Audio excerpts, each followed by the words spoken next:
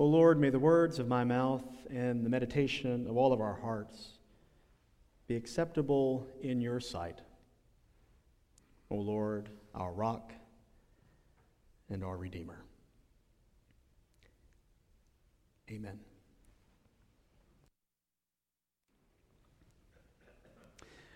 Well, if you're following along closely, you'll notice that this is the second week in a row that the scripture lesson has talked about money. Now, I know that I am treading on thin ice to have two money sermons in a row, but in fairness to me, it's Jesus' fault because he keeps bringing up money. I didn't do it. And as I tell people in other situations, when it comes to the kingdom of God, I'm in sales, not management.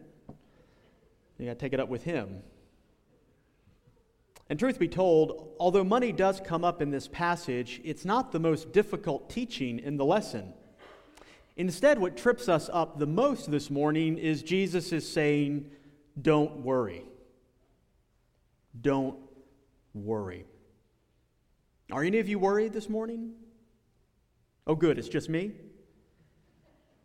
Well, I'm worried about lots of things. I worry about whether or not I'm saving enough for retirement. I worry about the global economy. I worry about my kids and if I'm being a good enough parent. I worry about my parents' health. I worry about college football. I worry about getting everything done this week in time for Thanksgiving. I worry that right after Thanksgiving comes Christmas. And I'm worried that that's coming a lot closer than I thought. I'm worried about shopping for everyone and getting gifts that people will like. I'm worried about spending too much money on those gifts. I worry about having to meet family that I don't really always enjoy spending time with. I'm kidding, I love my family. But I'm worried about my cousin and meeting her new boyfriend and making sure that I don't call him by the name of last year's new boyfriend. I'm just worried. And I'm worried that I'm the only one who's worried. Is it just me, or is anyone else worried this morning? I'm worried because when I look to Jesus for help with all the worrying, all that I find him saying to me is, don't worry. And I think that I file this away in that category of good advice that I'll never follow. Don't worry, says Jesus. Truth be told is that doesn't work in the real world, does it? Of course, the thing is, Jesus isn't really interested in us living in the real world. He calls us instead to live in God's world, a world in which we don't have to worry. He begins this instruction by telling us a simple truth that all of us know, that it's hard to work for two different bosses. Have any of you ever had two bosses at the same time? You can't ever please them both, or you end up working for one and not the other, or other one you start to play against the other boss. You can't serve two bosses, says Jesus, and in fact, if you're trying to serve God as your boss and yet also trying to serve money as your boss, you'll end up despising one of them. In fact, if money is your boss, well, money is a horrible boss because money is finite. Money is scarce. If money is your boss, your whole life will be focused on how to please that boss, how to get more of that money. And you'll come to find out that money has this weird thing that happens. The more money you get, the more stuff you can spend it on, the more expensive life becomes, the less money you then have, and the more money you end up needing.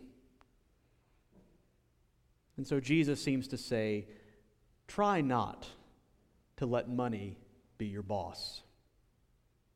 It's just going to cause so much more worry. Instead, Jesus seems to offer a way of life devoted to serving God, believing in that God's promise that there will be enough, believing in that God's currency, which is love, of which God says there will always be enough. Now, I know that sounds good in theory, right? but that just won't work. Now, in fairness to Jesus, Jesus knows how difficult it is. It's why it's one of the commandments, right? Jesus doesn't go around commanding things that come naturally. Jesus commands things that are hard to do, like forgive everybody and love your enemy. And so I know that Jesus knows the command to don't worry is a difficult one to follow. But he gives us 3 things to do. I know you like sermons in 3s, right? First, don't worry. Second, strive first for God's way. And third, focus on just today. And that's the logic of this whole passage. We sometimes don't realize it, but the whole passage taken together makes sense if we take it together. That first one, don't worry.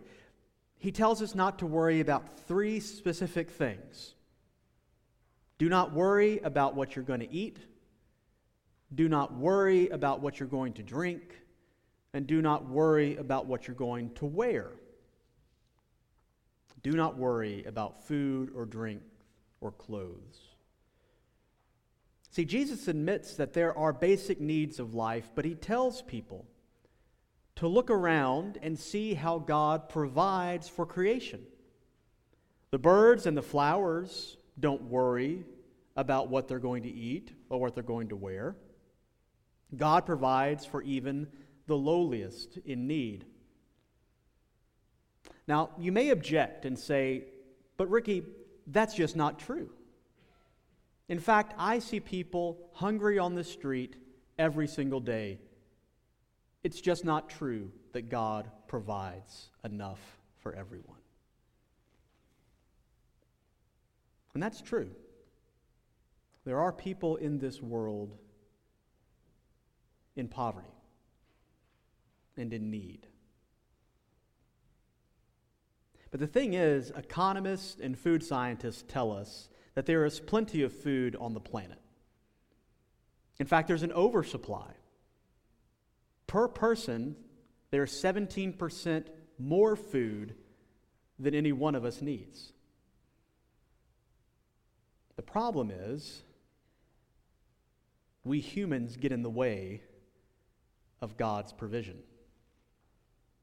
There's an interconnected web of human failure that it really is on the international level, but also on the very personal level. All of us sometimes make bad choices. A global company that moves its factory overseas and leaves a town devoid of any real jobs. But also the person that you gave $5 to at the gas station, who uses it to buy cheap liquor rather than dinner that night. All of us make choices. And some of those choices impact others. And some people end up going hungry in a world that makes too much food. Well, I don't want to get into politics. I'll just stay on money.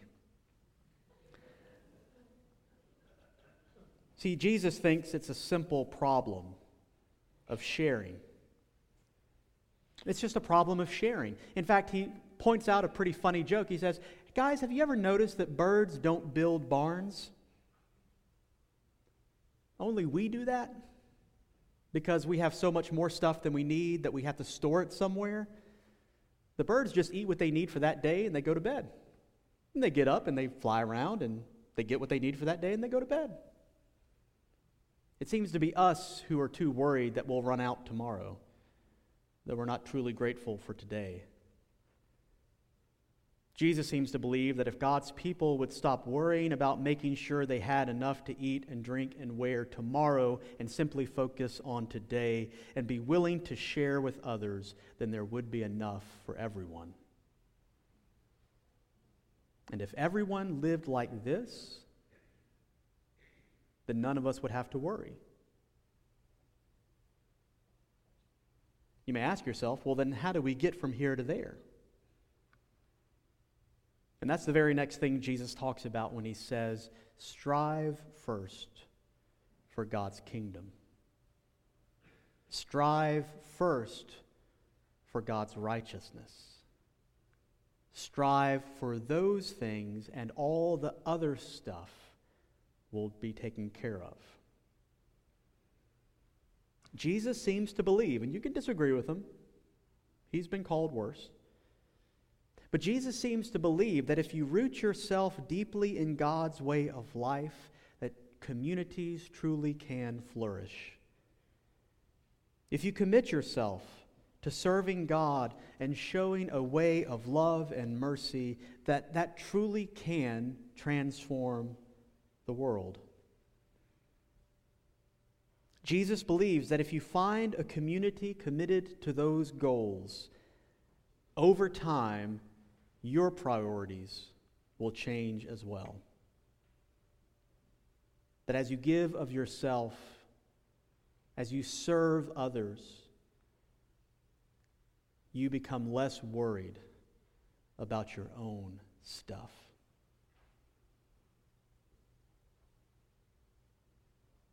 And if you are blessed with resources, I believe if you share them through a trusted community, you can make an eternal difference. And that's what we strive to do here at St. Luke's.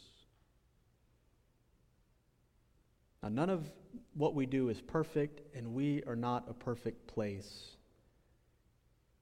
But we strive to put God's kingdom first. And we strive to use every penny you give to make this world a more loving reflection of God's kingdom. And you find that if you commit yourself to good work, whether it's helping people shop in the thrift shop, whether it's going on a mission trip to Panama City in hurricane relief, whether it's volunteering with children downstairs as they sing and dance and make a lot of noise. When you give of yourself and of the things that God has given to you, you begin to notice over time that the things that worried you so much aren't really that important.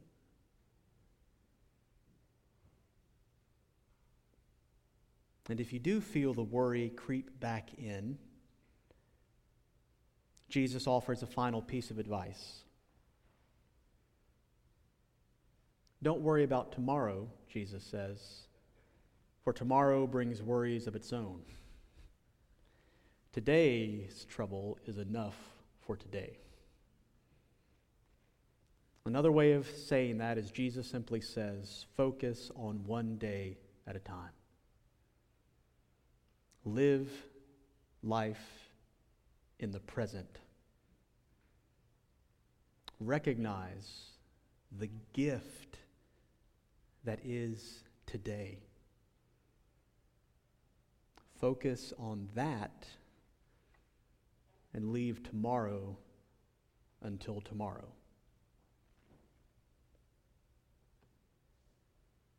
One last thing, and then we'll stop. This isn't the last time in Matthew's gospel that Jesus will bring up concern over eating and drinking and clothing. Almost 20 chapters later, at the very end, Jesus tells a little story.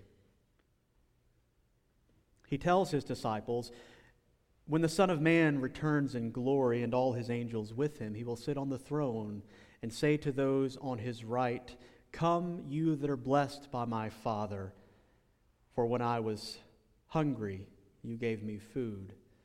When I was thirsty, you gave me drink. When I was naked, you gave me clothing. And the righteous will answer him, Lord, when was it that we saw you like this? And the Lord will reply, whenever you did it to the least of these, you did it to me. What will we wear? What will we drink? What will we eat?